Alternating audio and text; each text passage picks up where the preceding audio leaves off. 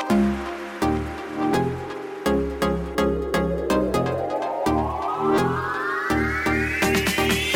can afford anything, just not everything.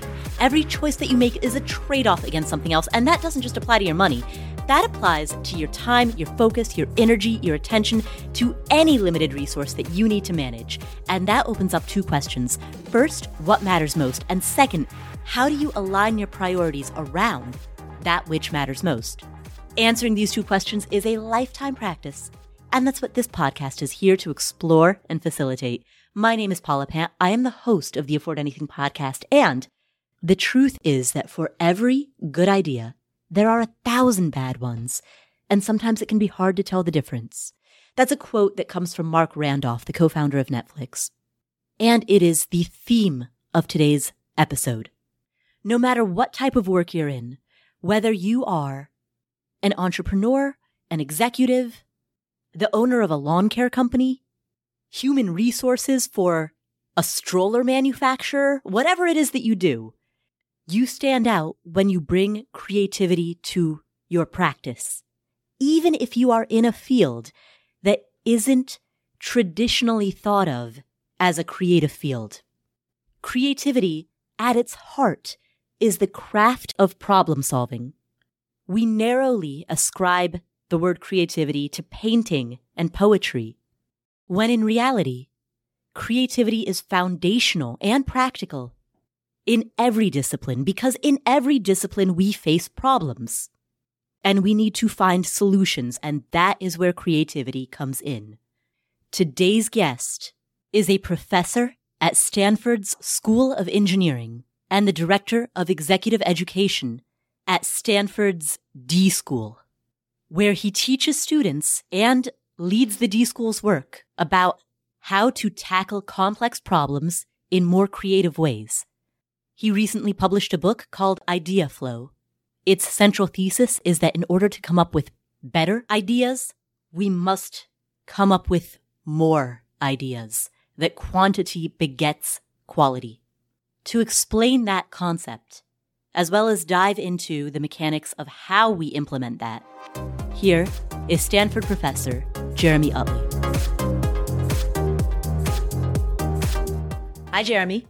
Hi, Paula. It's great to talk to you. Likewise. Yeah, thanks for having me today. Jeremy, given that attention is so limited, we have a limited, finite amount of attention that we can give, and there seem to be more demands on our attention in the digital era, in the era of the attention economy. Given that set of circumstances, how do we focus our attention while simultaneously maintaining the openness, the expansiveness that is so often regarded as synonymous with creativity? Yeah, that's a great question, Paula. This expansiveness is something that we can't learn enough about, I would say. It's something that we can study and that we can develop. Thanks to you and to your listeners, I've created a short ebook where you can learn to think like Jeff Bezos and Steve Jobs.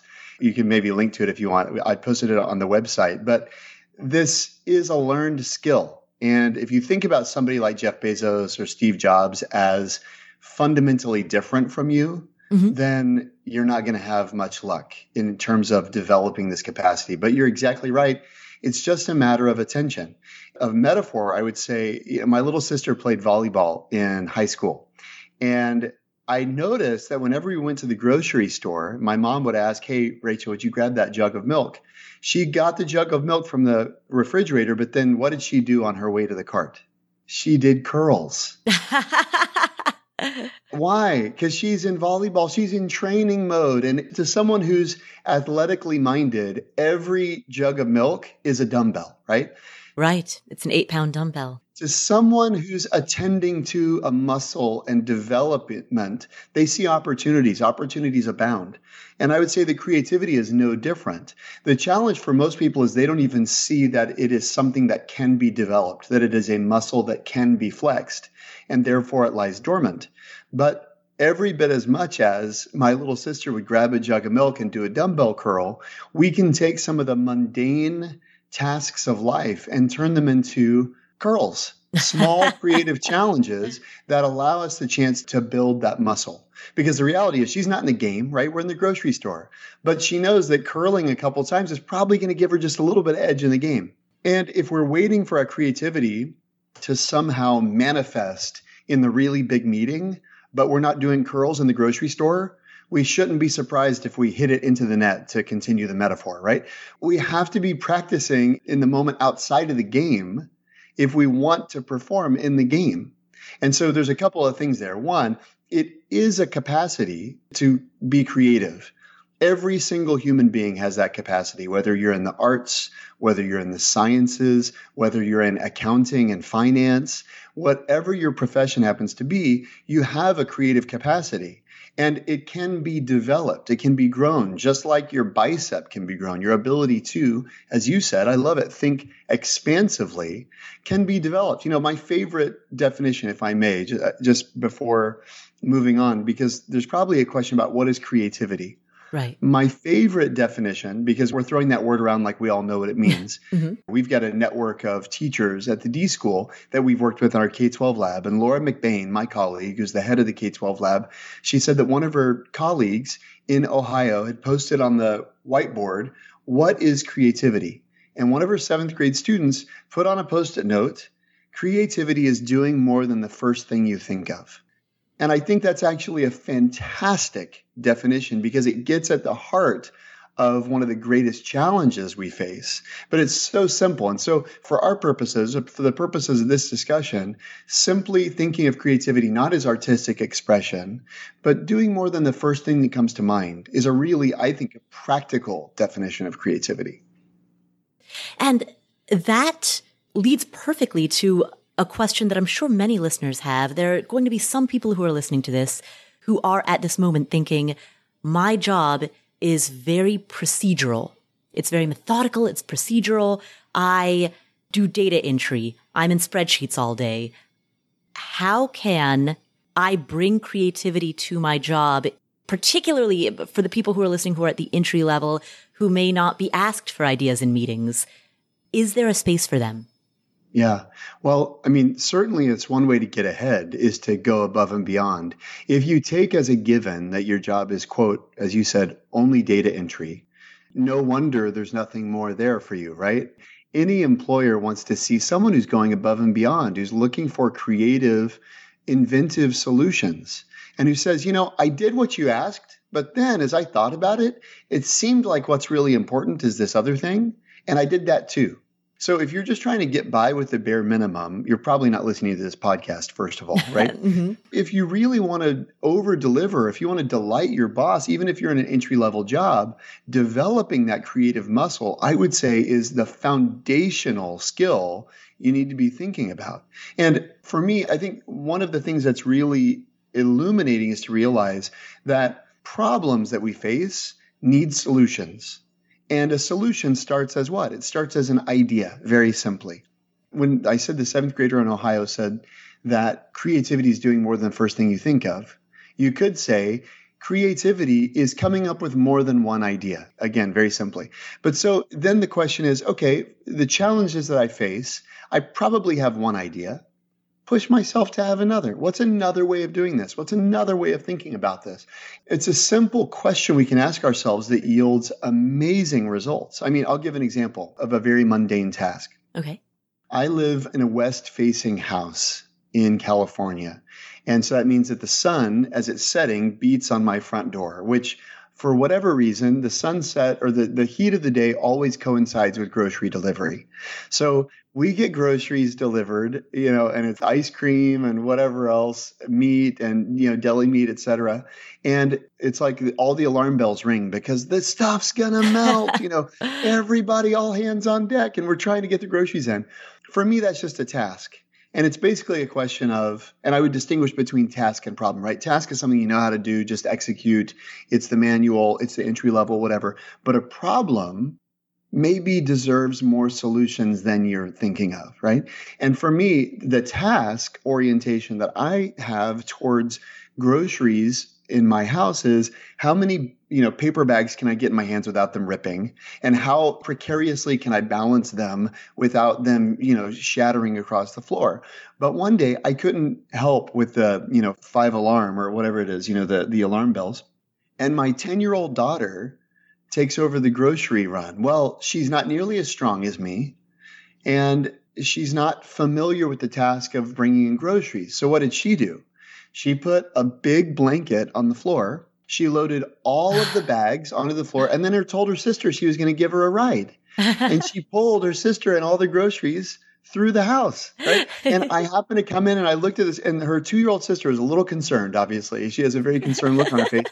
But my 10-year-old doesn't even know she's, quote unquote, doing it wrong, because she's just approached the problem or the task fundamentally differently. And to me, I actually took a picture of it. It's a beautiful example of when we think we already know the answer, then we just proceed blindly without question.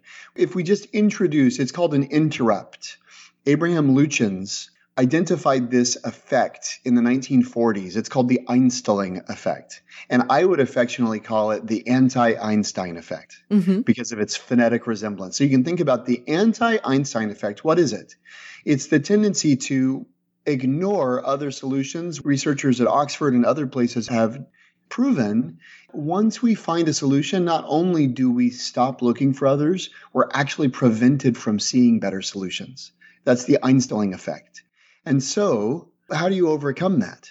Well, you introduce what they call an interrupt. And an interrupt can be as simple as asking myself, is there another way of doing this? And, unlike math, where there's only one right answer, in almost all of the situations we face in our daily lives, and by the way, if you ask a physicist, they will tell you there's more than one right answer, even to math problems, or some math problems, right? But most of the problems we face don't just have one solution. But because of the Einstilling effect, which is a deeply rooted cognitive bias that we all hold, the moment we think of an answer, we eliminate the search. We cease the search. And again, 7th graders' definition of creativity. Creativity is doing more than the first thing you think of. And that's why that definition is so profound, because it goes right at the heart of a deeply held limiting bias, which is the second we come up with the answer, we move on. And somebody who wants to grow this creative muscle kind of gets in the habit of just asking themselves, is there a different way to do this? And a lot of times, I was talking to Astro Teller, the head of Google X, the other day, and he was telling me anytime a team at Google X brings him a solution, he tells them he wants 5. And he says, a lot of people now they know Astro always wants 5 solutions. He says they'll bring him dummy ideas. But he said, here's the thing that's amazing, Jeremy. Oftentimes, a team's dummy idea is every bit as good as the idea they were going to tell me when they only had one idea. We fail to appreciate how many good ideas are out there. Or to say it differently, we dramatically overestimate how good the first idea that came to our mind actually is. And so it's getting in the habit of questioning that, ultimately. It's a simple way. It's just doing the curls, the milk jug curls with problems that we face on a day-to-day basis. The Einstilling effect, am I pronouncing that correctly? I think so. You and I can both, we'll kid ourselves into believing we know how to do it. Excellent. Well, the Einstilling effect is one example of a cognitive bias that creates a limiting belief that limits our desire to become more creative and use creativity to solve all types of problems in our lives, not just at work, but as your example illustrated, also at home. That's right.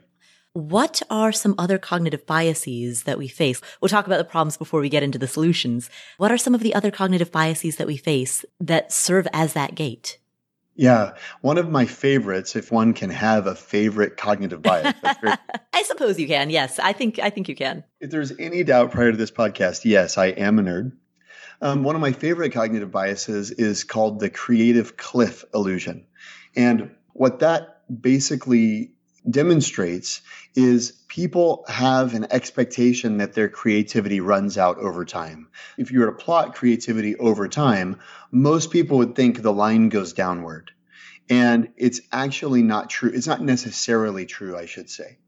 What researchers have determined is creativity actually doesn't degrade over time. And in fact, it can enhance. Twyla Tharp, the legendary choreographer, gives a great example of She said in workshops with her students, she'll bring something like a stool into the workshop and she'll say, "What is this for?" She tries to push the class to think of 60 uses or 100 uses. This is, by the way, a foundational creativity test. It's called the alternative uses test. But she'll do it in class. She said it always follows the same trajectory. The first 10 responses are totally boring. They're straight up the middle. They're variations on, you sit on it. And then she said typically responses 11 to 30 start to get interesting. It's a doorstop. And then when you get beyond 30 towards 60 or 100, she said, all of a sudden it becomes a tool for taming lions. And it becomes really interesting stuff, right? And that's kind of a beautiful, simple illustration of the creative cliff illusion. And the emphasis there being illusion. It's not true that our creativity degrades over time. And in fact, if we give ourselves a challenge, our creativity can begin to increase over time. But the most fascinating part of the creative cliff illusion paper comes, I think, in the third part of the study, which determined that someone's expectations of when their good ideas come have a profound effect on the overall quality of their ideas. Specifically, the more someone expected good ideas to come early in their thought process, the worse overall their ideas were. However, the more that someone believed that they would continue to have better ideas, that their good ideas would come later, the higher quality all of this set of ideas they generated was. Which is to say, one of the greatest levers we have for affecting the quality of our ideas is expecting good ideas will continue to come.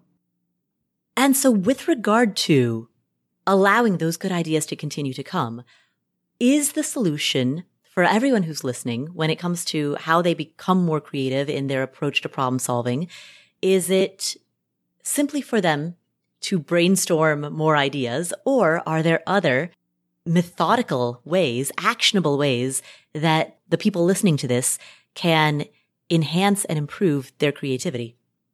Yeah, that's a great question. There are simple and there are significant enhancements that you can make. I would say I hesitate to start with the significant ones only because the barrier to entry is much higher. And just like a chiropractor or a orthopedic surgeon can learn a lot by asking you to try to touch your toes, right? There are simple diagnostics that are profoundly valuable because of their simplicity. So a simple example we give in the book is take out an important email that you've got to write and set a timer for 2 minutes. Try to generate as many subject lines to that email as possible. For most people, they think hard and come to one subject line and move on. And what we'd say is that's a great opportunity for what we call an idea quota, which is a daily practice where instead of focusing on coming up with one good idea, you shift the goal. And this is another interrupt the Einstein effect. You shift the goal from the quality idea to a quantity of ideas. And you say, instead of one good idea, I'm going to come up with 10 probably mediocre ideas. But I'm going to give myself permission. And what people discover when they do an idea quota is, wow, ideas 8, 9, and 10 were actually way better than the first thing I thought of. And I would have gone with the first thing I thought of. Even doing 2 is better, or doing 3 is better than nothing. So that's one thing, is every day we recommend, just like you play your piano scales every day, right? Nobody thinks, book Carnegie Hall for me, I took a piano lesson. Nobody thinks I took a swim lesson, drop me off in the ocean, right? And yet, for whatever reason, when it comes to innovation and creativity, people go, I did a workshop. I'm good to go. It's like, what? It's like, it's insane. Like, show me your practice. If you aren't innovating, you aren't an innovator. And so, just like a pianist will do their scales, just like a swimmer will do their laps, a creative person is someone who's attending to that creative capacity on a regular basis. And the simplest way to do it is to force yourself to come up with 10 ideas for anything, any problem. Could be personal, could be work, the subject line of an email, how you're going to open a conversation, how you're going to close that sales call, how you're going to let that person go. It can be any number of things, where you're going on vacation, right? So that's a simple daily practice. And I would say, don't dismiss the simple daily thing. That's the first thing. But then beyond that, how you think about provoking your own imagination, it's systematic, right? There are a lot of different levers that you can pull. Here's a TED Talk that I saw that really blew my mind. This neuroscientist said, the brain doesn't create anything from scratch. So when you think of an idea isn't created from nothing, ex nihilo. An idea is created from component parts, things you already know. A very simple definition of the word idea is it's a connection. It's a connection between two things that I already know. Synthesis. So here's a simple example. What I want to do is tell you about how you can, for lack of a better word, you can gather Legos, right? You think about two things that you know kind of clicking together. So for example, a friend's trying to start a stroller company and he wants to enter the San Francisco market. But you know what stinks about San Francisco? Big hills? Yeah. And he pushed a stroller up hills, right? And he's really struggling with how's he going to break into the market. And then he remembered that when he was in high school, his dad got him a self-propelled lawnmower to help make lawn mowing easier. You and I and every listener on this call just had this collective hallucination called an idea. We just put these two Lego pieces together. One piece is the hills of San Francisco and a stroller. The other piece is this notion of a self-propelled lawnmower. I didn't have to tell you, try to solve the problem. Although, by the way, if you do, you're much more likely to solve it. I just gave you those two Lego pieces. And for most of us, they're almost like magnetic. They just click together, right? And that's what I mean when I say that the brain doesn't create anything from scratch. It's taking pieces and it's connecting them. When you realize that, then a lot of the creative life becomes effectively about gathering Legos. Because if you know that ideas are made of component parts, then the bigger your bag of Legos, the more combinations you can make. So how do I gather Legos? That should be a question for anyone. I mean, to use a simple illustration, right? How do I gather Legos? And there's a bunch of ways to do that. One of my favorite ways to do that is what the American inventor, statesman, author, discoverer Benjamin Franklin did. If you think about Ben Franklin, he's actually a great example because of the breadth of his invention. He invented bifocals. He mapped the Gulf Stream. He came up with public libraries and fire departments and the Continental Congress, for crying out loud. Lightning rods, on and on and on, right? You go, if you or I had made one of those things, we'd go, great, Lifetime Achievement Award. I did bifocals. Not bad, right? Right. What have you done with your life, right? But Ben Franklin has this incredible breadth. Well, why? And one of the things that he did for 30 years, if you want to get the routine habits of breakthrough thinkers, I'm interested in not the exceptional behavior, but the regular behavior. And one of the regular behaviors that Ben Franklin employed is every week for 30 years, he met with a group he called his Junto. It's a leather aprons club, an artisans club, where folks from different backgrounds, different trades would gather together and they discuss mutually agreed upon topics. For example, have there been any discoveries in herbs that might benefit our businesses? Has anyone moved to Philadelphia recently of note to us? Has anyone's business failed? And what's the reason? Have there been any discoveries in the sciences? They would go through these questions and then they would just discuss. And this isn't, mind you, it's not his employees, right? He's getting out of his business. And it's not just other printers. It's artisans of all kinds. And he did it every week for 30 years. And you go, well, of course he's credited with inventions that span the spectrum. Why? He's gathering Legos. He's gathering lots of disparate inputs because he knew what now neuroscience is kind of catching up to figure out, that your ideas are a function of your inputs. And what I would say is that someone who wants to be creative, certainly there's the output-oriented thing, like come up with 10 ideas to solve a problem every day. That's table stakes, and it's great curls, dumbbell curls, milk jug curls, right? If you want to take your craft to the next level, then you've got to start thinking about cultivating inputs. Who am I meeting with outside of my team, outside of my company, outside of my industry? And what is the basis of that meeting? A podcast for you, I'm sure, is an incredible idea collider. You're colliding with all sorts of ideas and perspectives all the time. Someone I really admire, Linda Hill. She's a professor at Harvard Business School. She's a fabulous author. She's written a bunch of books. One of the things that's amazed me about Linda Hill is she always invites a 20-year-old to join her writing team. So she's got a 20-year-old on her team helping write the book. And she said the reason is we were interviewing her for our book and we saw a little, octopus illustration in the background. Mm-hmm. And we're going, why do you have this octopus? She said, junior person on my team has asked me to consider an octopus as a metaphor for organizational life. And I'm trying to do that now. And so I leave it here. So does it make you think of anything? We start having this amazing conversation, right? But she has been deliberate about, if I want to keep pushing my craft and writing inventive, insightful research, I got to have a younger person on my team. It's a simple way she's incorporated that idea into her own practice. But thinking about how do I regularly bring other perspectives into my life and work is a very valuable question to ask yourself. We'll come back to this episode after this word from our sponsors. This episode is sponsored by State Farm. Are you a small business owner looking for insurance that fits your needs and budget? Look no further than State Farm. State Farm agents are not just insurance providers. They're also small business owners who live and work right here in your community. They understand the unique challenges of running and protecting a small business. When it comes to small business insurance, State Farm knows what it takes. Create a plan that fits your needs and your budget. State Farm agents are ready to help you choose personalized policies that truly understand your business. Insure your small business with a fellow small business owner. Talk to a State Farm agent today and get started on personalized small business insurance that fits your needs. Like a good neighbor, State Farm is there. Talk to your local agent today.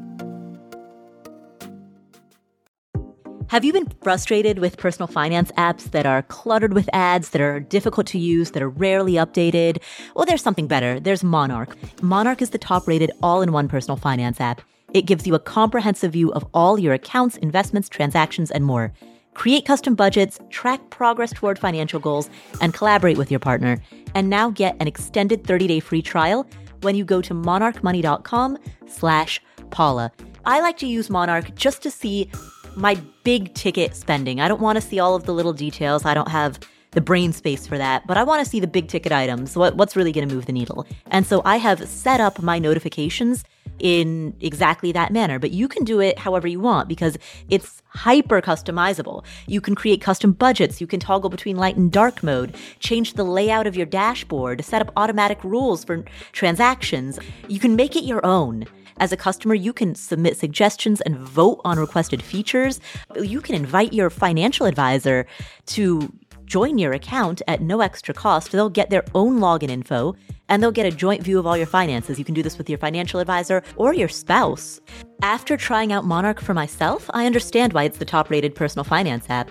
And right now, listeners of this show will get an extended 30-day free trial when you go to monarchmoney.com/Paula. That's monarchmoney.com/Paula for your extended 30-day free trial.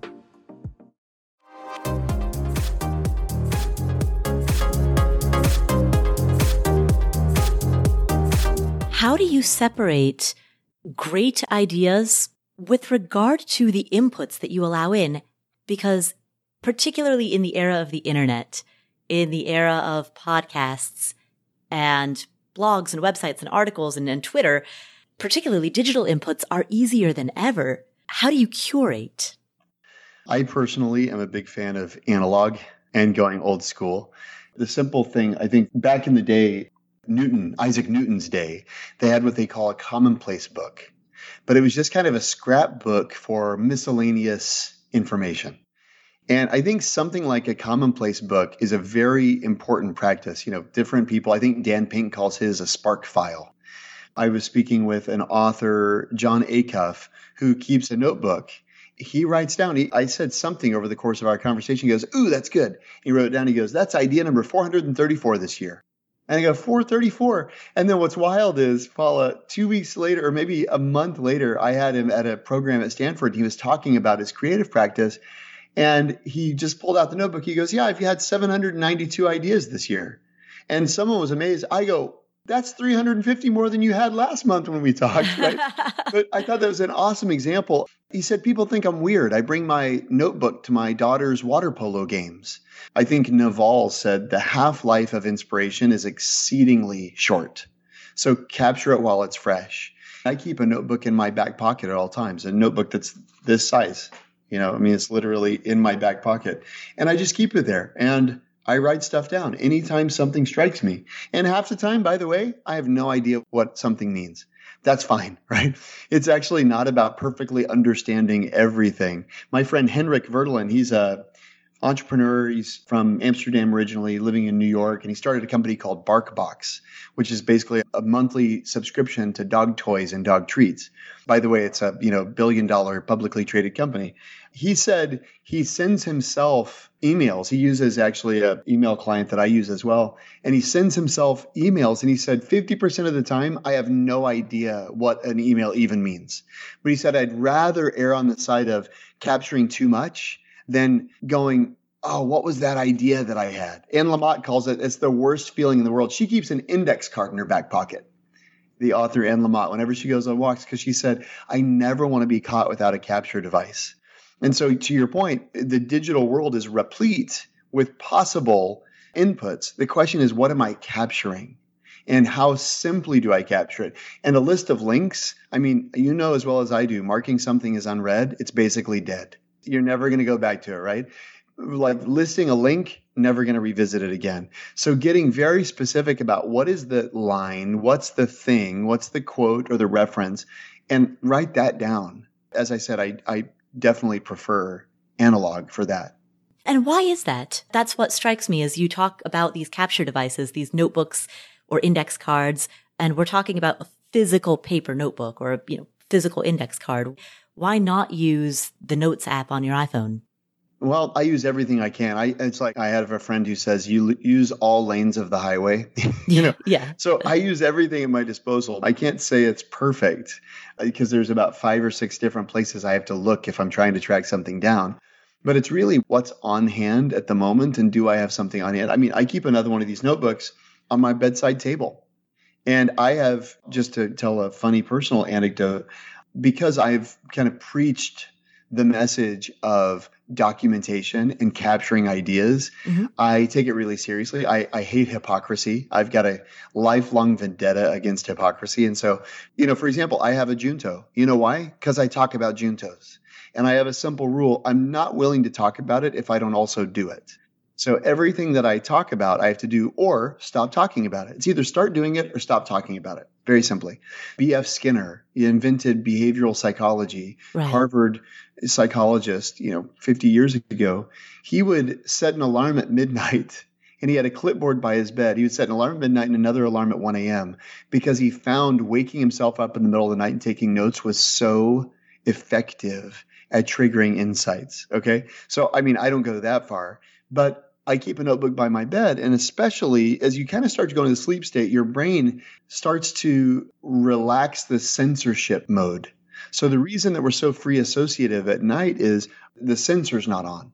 And Charles Lim I think he's at MIT, he's a neuroscientist who has conducted fMRI studies of improvisers and jazz musicians and hip hop artists. And what he's found is basically the way they're able to perform their craft is the part of their brain that self-regulates, they turn it off effectively. And so, which is to say, it's really valuable to be in a state where that's turned off. That's a long-winded way of saying I value that state. So what do? I put a notebook by my bed, and I've made an agreement with myself. If an idea comes to mind while I'm going to sleep, no matter how close I am to falling asleep, I'll write it down.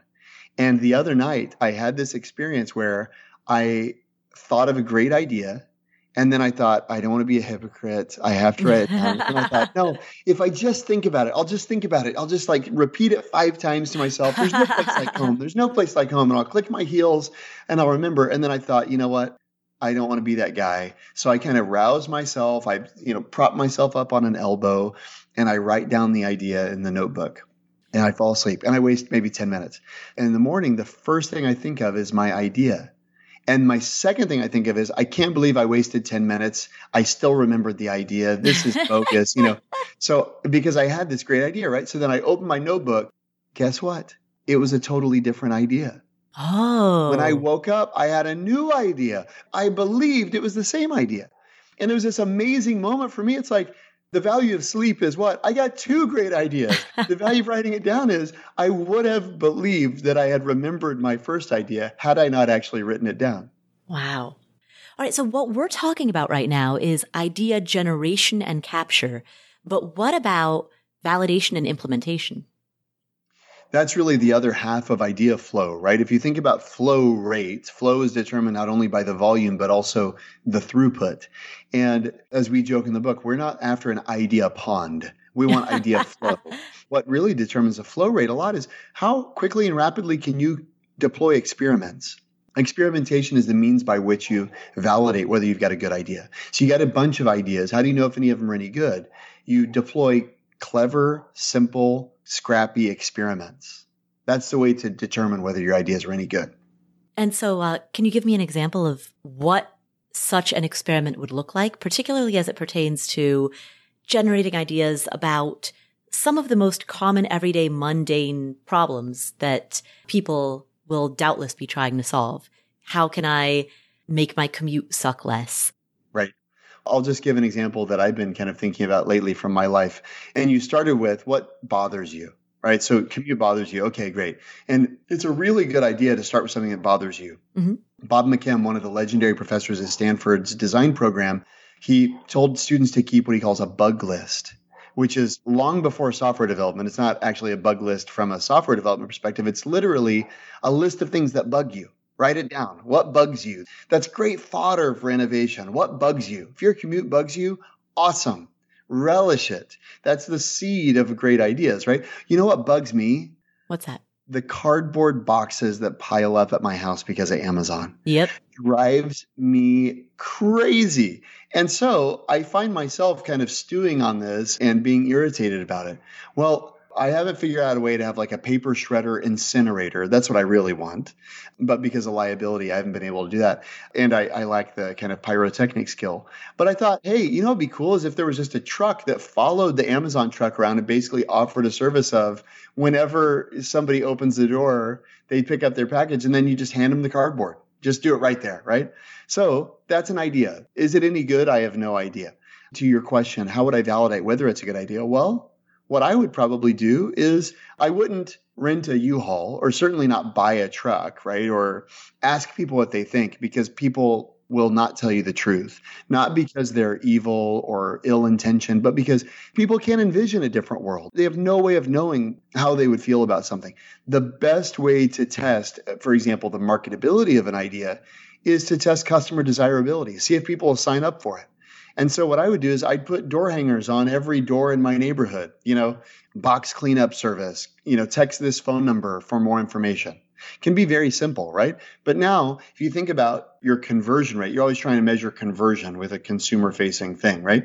So you know your denominator. I know I put 100 door hangers up on doors around my neighborhood. Mm-hmm. How many text messages do I get? So then I've got an offer conversion, right? And then I would get into a text message conversation with them. How many people sign up for the service? And then how many people do I actually perform the service for? If you think about your funnel, I just painted a picture of what your conversion looks like at every stage of the funnel. But I wouldn't say, wow, because you and I are talking, we're at a barbecue, and I go, you know what I hate, Paula? I hate those boxes. I was thinking about, renting a truck and just picking them up. You know what you're going to say? That's awesome. Yeah, exactly. Let me know when you do that. What typically happens is I get a bunch of people telling me I've got an awesome idea, and you know what I do? I go invest a lot of money without performing the very, very fundamental validation of, let me see how much it costs to acquire a customer. If people think it's as good of an idea as everybody's telling me at the company barbecue, let me just go and do a quick test down my street and see whether I can get people signing up. So this makes sense for an entrepreneur who is trying to validate a consumer-facing commercial product. But how would a person validate an idea if it's an idea related to some type of efficiency at their office, or if it's an idea related to some type of improvement in their home life, something non-commercial? So if you say, how can I make my commute less painful? Then you come up with 10 ideas. One easy way to do it is try them. Maybe you say you're going to call your mom during the commute because you miss time with your mom. And then you just ask yourself a simple question. How do I feel about my commute? I mean, make a basis like an apples to apples comparison, right? Mm-hmm. And you can determine what about the commute stinks, right? Is it that it feels like it's wasted time, or is it that it feels like you get home and you're drained? Let's say I get home every day and I'm totally drained. Okay, I'm going to rate myself on the drainometer, every day for the next 2 weeks. That's 10 days. And I'm going to try 5 different things 2 times. And I'm just going to rate myself and see objectively which one actually makes me less drained. Does, stopping at the gym make me feel less drained or more? Does calling my grandma make me feel less drained or more? Now, these are really simple, but the most expensive thing is doing nothing. Like, what's the cost of calling your grandma? It's nothing. It's the opportunity cost of, I could have been doing something different. But if you just take an experimental attitude, you can create data that will give you a better sense of what the answer is. And there, it's just being honest with yourself. Which one did I enjoy the most? Great, do more of that. I'm thinking about this in terms of how it relates to your daughter bringing in the groceries. Yeah, the problem is I didn't even realize I had a problem on my hands. And I think that's actually the challenge a lot of times, is becoming aware. What I need is new ideas here, because we take so much as given. The groceries are a hassle. The moment that I say, what if they weren't a hassle? All of a sudden, it opens up this entire universe of possibility. And so it's almost developing that reflex or that instinct. This doesn't have to be a hassle, or this doesn't have to stink. How could I make it great? How can I make it the highlight of my day? And that brings us back to the first part of the conversation, which is applying creativity to problem solving. The foundation of that, the precursor to that, is identifying root problems in the first place. That's right. For the people who might be thinking, all right, I recognize that I ought to question my assumptions, but I also recognize that so many assumptions are so entrenched that even with conscious effort, I still may overlook some big things. Are there any practices, any exercises, any things that they can do in order to shake things up? Yeah, that's cool. No, I love that. I think one of the big things is to start to appreciate when you have small breakthroughs, because as long as a breakthrough has got to be this catastrophic, monumental shift, then the threshold is enormous, right? To have, like, if I ask you, when is your last breakthrough? What's your last breakthrough? Well, there was a problem that I was facing inside of my business, and I was venting about it to someone, and he offered an idea. I had heard that idea before, actually many times, and I dismissed it. But for some reason, when he said it, something about the way he said it, maybe the timing and the angle, it struck. And so I've thought about that ever since, and I've kind of in my head iterated on exactly how I would execute it. So I would say that was my latest breakthrough. Okay, so that's great. So to me, then the question is, how do you operationalize that, right? What does it look like to say, if I were to kind of trace the trajectory of that breakthrough, venting was a really important part of getting to it, right? If you hadn't vented, maybe you never would have broken through. Maybe he wouldn't have had that suggestion. Maybe you wouldn't have been receptive. Maybe there's something not only about your venting that triggers something in a thought partner, but it also triggers something in you. It makes you receptive in a different way, right? So then maybe you feel bad about venting. I don't know. Maybe you feel guilty about it. But I would say that if you're thoughtful about, diagramming your last breakthrough or breaking it down, you go, venting is actually a really important part of my process. And becoming aware of that maybe gives you permission to vent when you need to, right? As a tool. Breakthroughs for a lot of people are more like break-ins. They catch them off guard. Whoa, where did that come from? It's like a total surprise, right? Rather than being a deliberate strategy that they pursue. Like, think about perpetrating a breakthrough. Wouldn't that be wonderful? If you're the one committing the breakthrough, for some reason, breakthroughs are always happening to us. And it's because we have so little appreciation for how they happen for us. And these little, I'll tell my own story just because it's a silly example, how simple these things are. I was driving the other day in the car. And I was doing errands. I had the car loaded up with all sorts of stuff I needed to drop off and take somewhere. And for whatever reason, somehow the 40-pound cooler ended up balanced like a Jenga block of death in my passenger seat, right? Which means every time I turn right, the cooler slams into my shoulder. Every time, boom, slam. And it's hurting. And I kind of try to figure out a way to wedge my elbow in. And I'm thinking, okay, I've got like 45 minutes to an hour in the car. Like, is this going to damage my rotator cuff? Like, I'm thinking about this. Like, what am I going to do? But I'm already on the highway. I don't want to stop. So I'm just doing this. And then my brother calls. My brother's a construction worker in Texas. And he called, and we're talking for a couple minutes, just, catching up on life. And he goes, hey, dude, why do you keep grunting? And I go, I'm sorry. I've got this stupid cooler slamming into my arm. I'm going to be like this till I get to where I was going. And he goes, have you tried buckling it in? In 1 minute, the problem that I was resigned to inflict rotator cuff injury for 45 minutes was totally solved. And you know what I did? I buckled it in and then I took a picture and I said, Zach, I just wrote a 90,000 word book on problem solving and the value of seeking other opinions, but I'm still in need, But I really believe it's an important part, like documenting those moments and those breakthroughs is part of what retrains our cognitive wiring. And for me, I wasn't even thinking about asking him for help. I wasn't even thinking about it as a problem to be solved. It's just something I got to deal with, right? There's that, but then there's also introducing these interrupts. And it may not help in the kind of acute moment, but on a regular basis, what am I enduring right now? What am I putting up with right now? What's causing me pain and does it have to? And those are questions that if we revisit them from time to time, I think we start to realize, oh, I've never thought about this as a problem that could be solved or as an opportunity for a fresh perspective in my life. Many times as soon as we see them, like John Dewey once said, a problem well put is half solved.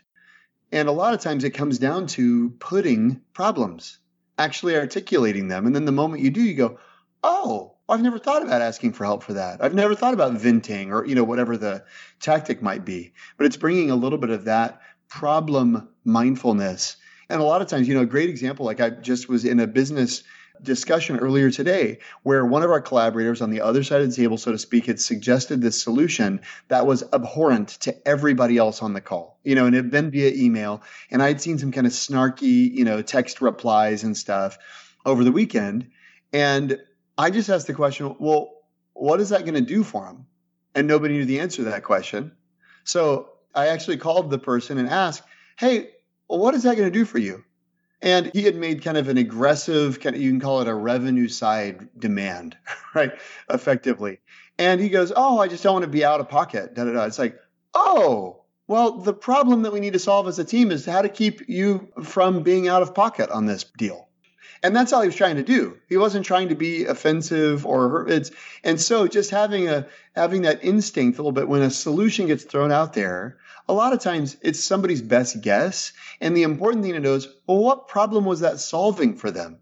And if you become aware of the problem that they're trying to solve, all of a sudden, then you go, well, how else could we solve that problem? And the solution space opens up dramatically. And I see that in brainstorms. People will, or I see it when, in workshops at Stanford, we'll get people through a problem definition phase.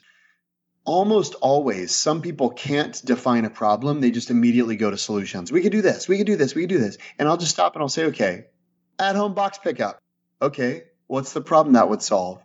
It would keep me from having the 9 p.m. Wednesday night frantic, box folding event every week. Oh, okay. So then how might we help Jeremy avoid the 9 p.m. rush to resolve the box situation? One solution is box pickup. There's probably 1,000 other solutions. A lot of times it's not clear what problem they're solving, and we're not even clear that we're trying to solve a problem. And if we would just be a little bit deliberate about establishing the problem we're trying to solve, all of a sudden the solution that we're all obsessed with or that we're all kind of consumed with becomes one of many possibilities that we could entertain. What's interesting about what you've just said is that it, on the surface, sounds as though it flies in the face of other advice that you often hear in the business world. As employees, people are often taught, don't bring problems to your manager, bring solutions to your manager. That's asinine. Totally asinine. No, anybody who says, I don't want to hear problems, I want solutions, I would say you want to look for another job. A great manager loves problems. They're the seed of innovation. You bring me 100 problems, we will be in business the next 100 years. You bring me a solution, who knows if we'll be in business next year. And so I think getting that in people's minds, problems aren't bad. They're great. They're wonderful. And having an attitude of, no, bring me problems for sure. That's wonderful. Bring me more problems. My friend Claudia Kachka ran innovation at Procter & Gamble for a bunch of years. She called the innovation lab the company litter box. It's where people brought all the stinky stuff. It fueled an incredible career in innovation because people started bringing their really wicked problems to her. She didn't say, no, we're just about implementing solutions. She said, no, bring me your problems. Love them. Love your problems. She ended up building an incredibly robust, not just solution or new business, but a capability around creating new businesses at Procter & Gamble. So far, we've been talking entirely about creativity as an individual sport. Can you talk about creative collaboration and distributed reasoning? How does that play a role? And particularly in the workplace, but also I suppose this could extend to families, to community organizations, volunteer groups, any two people collaborating on anything, two or more people collaborating on anything. Absolutely. Yeah. I mean, brainstorming is probably one of the most overused and underutilized tools out there, meaning everybody's familiar with brainstorming, but it's almost like an inoculation because everybody's had the experience of a really painful, quote unquote, if people were watching the video, they could see air quotes, brainstorm.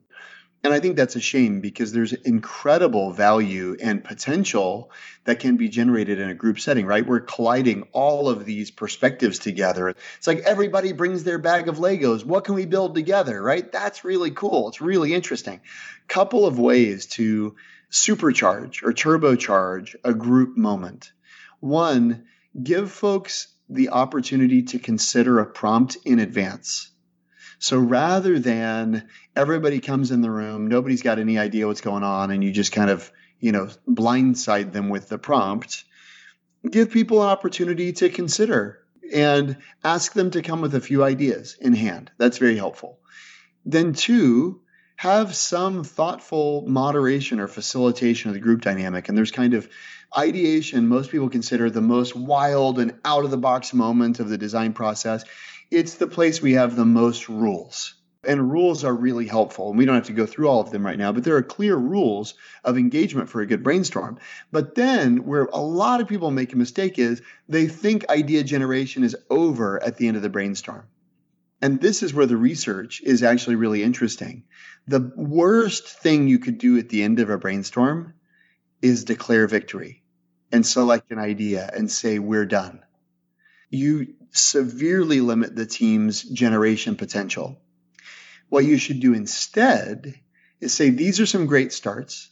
I want everybody to continue considering this question until our meeting tomorrow, next week, whatever it is, in which we will make some decisions. And expect, and let people know this, my expectation as the team leader here, as the facilitator, is that the best ideas that our team's going to generate have not been generated yet. This was almost the preamble or the precursor. We're tilling the soil. Now go off and see what comes to mind with the raw materials that this group has supplied you for yourself. Many times what we've observed is the best ideas come back and people go, you know what? I was thinking about what Paula said. We hear people all the time. I couldn't think of any ideas last night. And the next morning I woke up and I couldn't stop thinking of ideas, right? Mm-hmm. But playing with the time scale a little bit, right? It's playing with inputs and it's playing with the time scale. And people think that a great brainstorm is defined as ready, set, go, stop, right? And it's like this short burst activity. And that doesn't have any regard for what's happening cognitively is a bunch of collisions and a bunch of divergent perspectives coming together. And then allowing gestation, allowing time for the team to consider those inputs and allow them to take them in all sorts of unexpected directions, because incubation is critical to the discovery process. And that time for gestation is essential. And then when you come back together, a lot of times you get somewhere that none of the individual team members ever could have gotten had they not come together, but none of them were prepared to get by the end of that first meeting. We are coming to the end of our time. If people could only pay attention to one thing from this conversation that we've had about idea flow and creativity, what is the one thing that they should walk away from this with? What should they pay attention to? I think the thing that's most unexpected for people who are new to the creative practice in the context of business is the greatest indicator or lever to get to good ideas is lots of ideas. If you want good, don't go for good. Go for lots. The variable that has the most impact on the quality of your ideas is the quantity of your ideas. There's a researcher named Dean Keith Simonton, Dr. Dean Keith Simonton, who recently won a Lifetime Achievement Award from the Mensa Foundation. Okay, this guy's smart as it gets. One of his significant contributions to the field is he did a longitudinal study across domains to the arts and sciences and invention and discovery. And what he found was the single greatest predictor of the success of any actor or thinker or artist or scientist was the volume of their work. And if you want to define the periods where they did their best work, look at the periods where they did their most work. But here's the thing. The periods where they did their most work in terms of volume of outputs is also the period where they did their worst work too. So we make the mistake, like everywhere I go in the world, people say, what do you do for a living? I say, I help people come up with ideas. I get the same response. You know what it is? What's that? How do you come up with good ideas? And I say, who said anything about good? I didn't say good, but that quality orientation is we can't think of ideas without thinking good ideas. What's the value of a bad idea? It turns out they're profoundly valuable. The goal is not to eliminate bad. The goal is to increase the variation of your ideas such that you make good a possibility too. I just told you the quantity of your ideas is the most important thing. You go, okay, well, what's the distribution of those ideas over a curve of quality? And I would say, like all natural phenomena, ideas are normally distributed. So it's like a bell curve. It's easy to picture for most listeners probably. Your ideas are going to fall under a bell curve. That means the vast majority of them are pretty ordinary. And then on the right-hand side of the distribution, you got a small percentage that are totally genius ideas. On the left-hand side of the distribution, you got a small percentage that are totally goofy. And what most people think is, I love the genius stuff and I'll tolerate the ordinary stuff. I just want to lop off the ordinary side. And what they don't realize is when they lop off the goofy side of the distribution, they also chop off the genius side too. Because the genius is a function of goofy. Goofy is the price of genius. And allowing yourself to generate not just revolutionary ideas, but also totally insane ideas, totally silly ideas, totally illegal ideas. In your daily idea quota, one idea must be illegal. One idea must be impossible, right? I didn't say it back in the beginning of the conversation, come up with 10 good ideas every day. That's intimidating. But come up with 10 anything ideas? That's totally doable, right? But what are we doing? We're practicing the instinct to relax our quality filter and to shift to a quantity orientation. There's a fascinating study that came out of a MIT economist named Pierre Azoulay. And he studied a bunch of grant programs. And he found that there were 2 grant programs in particular that delivered pretty outstanding results regularly. One of the 2 had 2 times as many breakthrough outcomes and 6 times as many prizes awarded as the other. It also had 35% higher failure rate. So the question is, which grant program do you want to be a part of? If you want a totally average, passable outcome, go with the safe one. If you want to win a prize, if you want to really achieve something breakthrough in your field, you're going to have to also bear the potential of failure as well. That's the point about the variation being so critical. Volume is important and variation is important. And nobody's making you implement a bad idea. Nobody's making you do something stupid. But the point is, by allowing yourself, I coach a Singaporean executive, an IT executive, and she told me, it's usually only after I allow myself to think of something illegal that my really good ideas come. And it's just recognizing that allowing your mind to go there, like the cost of writing down a bad idea is zero. It's the price of a Post-it. It's nothing. But the benefit of allowing your mind to increase in variation that much, it's incalculable. So allow yourself to go there and orient on quantity and variation rather than quality, and you'll see your results transform. Thank you so much for spending this time with us. Where can people find you if they would like to hear more of your ideas? Our new book, Idea Flow, just came out on Penguin Portfolio. You can pick it up anywhere you pick up books. We've also got a website to support the book called ideaflow.design. And as I mentioned at the beginning of the show, we've made a free resource available to listeners of this episode called How to Think Like Bezos and Jobs. It illuminates 7 essential tactics and ways of thinking that Jeff Bezos and Steve Jobs used to break through in their industries. And we'd love for you to check that out. It's a great resource. And then folks can find me on Twitter. I'm Jeremy Utley, on LinkedIn, Jeremy Utley, etc. And I look forward to hearing from listeners and staying in touch. Thank you, Jeremy. What are 3 key takeaways that we got from this conversation? Number 1, beware the Einstein effect. If we want better ideas, better solutions to our problems, we need to keep searching. We can't stop at the first option. Because if we stop, we might get so attached to our first idea that we refuse to see a downstream better idea. Researchers at Oxford and other places have proven once we find a solution, not only do we stop looking for others, we're actually prevented from seeing better solutions. That's the Einstein effect.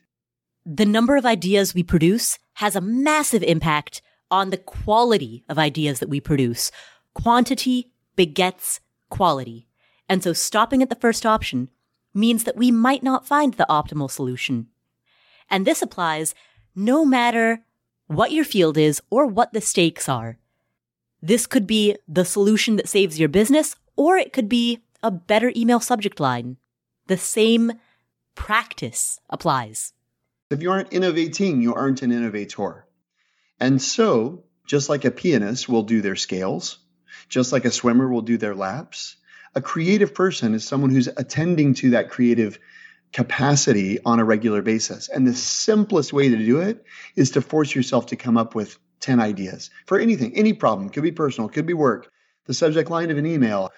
And so that's the first key takeaway. Beware the Einstein effect. Key takeaway number 2. Know the difference between analysis and synthesis, and know that in order to do both well, you'll need exposure to a wide breadth of topics. It's tempting to think that depth within your area of expertise is what will lead to more and better ideas. But breadth across fields can help you create interdisciplinary and multidisciplinary connections and observations. When you borrow ideas from disparate worlds, neurology, biology, accounting, history, food science, sociology, textile manufacturing, this sounds like word soup, like I'm just naming disciplines and industries. But each of them have their own practices, and each have debates, have discussions, have frameworks, when viewed through the lens of your own field, can help you see things in different ways. The brain doesn't create anything from scratch. So when you think of an idea isn't created from nothing, ex nihilo. An idea is created from component parts, things you already know. A very simple definition of the word idea is it's a connection. It's a connection between two things that I already know.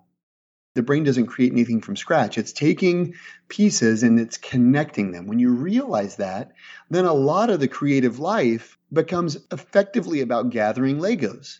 Because if you know that ideas are made of component parts, then the bigger your bag of Legos, the more combinations you can make.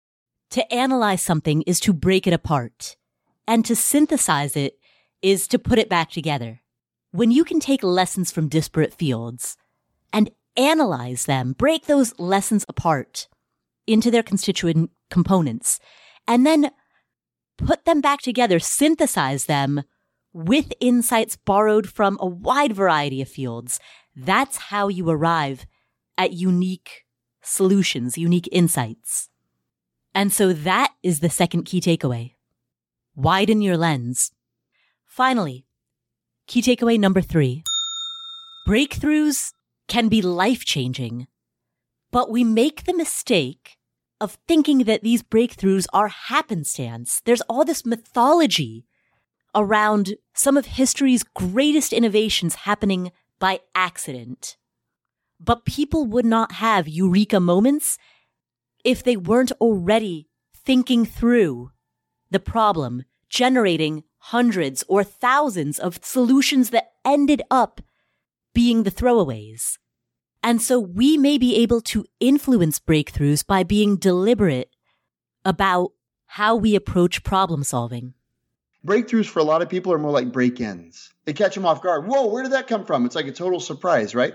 Rather than being a deliberate strategy that they pursue. Like, think about perpetrating a breakthrough. Wouldn't that be wonderful if you're the one committing the breakthrough? And so that is the third and final takeaway from this conversation with Stanford professor Jeremy Utley. Thank you so much for tuning in. If you haven't done so already, please leave us a review in whatever app you're using to listen to this show. I want to give a shout out to Soho Doc, who recently left a review that said, quote, "Heard you on The White Coat Investor," which is a podcast that I was recently on, "and loved your thought process. You verbalized that it's not just money that has value. It's our time, energy, focus, and concentration. There are a lot of podcasts in the finance or personal finance space, and so much of it is a repackaging of things we've already heard that's disingenuous or ick and fake. Your podcast is rigorous, thoughtful, well-researched. You have an amazing ability to really listen and then distill the key points for your listeners. Loved the podcasts about Inflation 101. That was the episode that we did that was a primer on inflation. We will link to that in the show notes for this episode if you want to be able to listen to it. Soho Doc goes on to say, love the podcasts about Inflation 101, the one with Jen Sincero, and especially the one about happiness at work. Your explanation about imposter syndrome and how it affects high-achieving people was just amazing. I've it saved and forwarded to friends, colleagues, and other physicians and students that I educate and mentor. I also appreciate the honesty about your own experience when you were getting into the Columbia School Fellowship. Please continue to talk about your fellowship. Want to hear about the findings from your dissertation on cryptocurrency.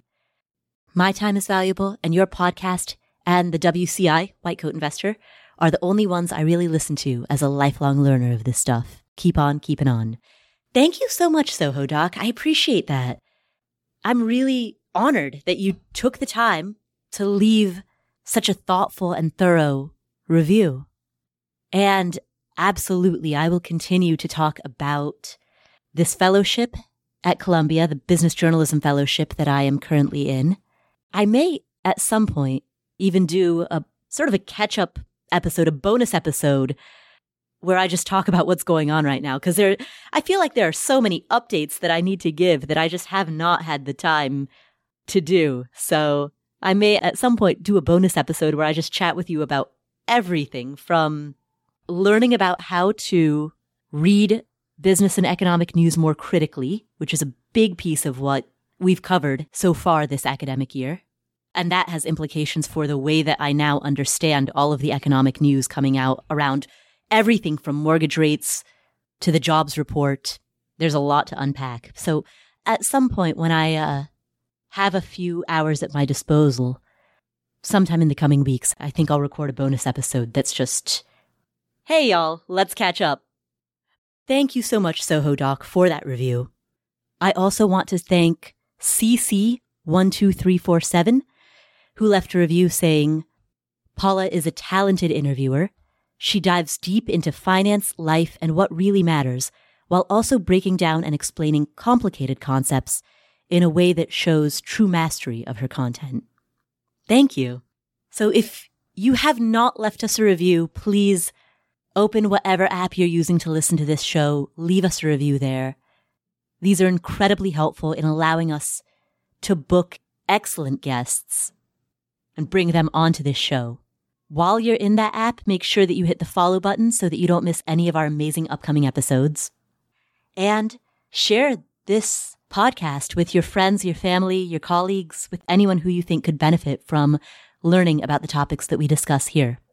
You can subscribe to the show notes for free by going to affordanything.com/show notes. And by doing so, you'll get a synopsis of every episode with the timestamps delivered directly to your inbox. Thank you so much for tuning in. My name is Paula Pant. This is the Afford Anything podcast. and I will catch you in the next episode.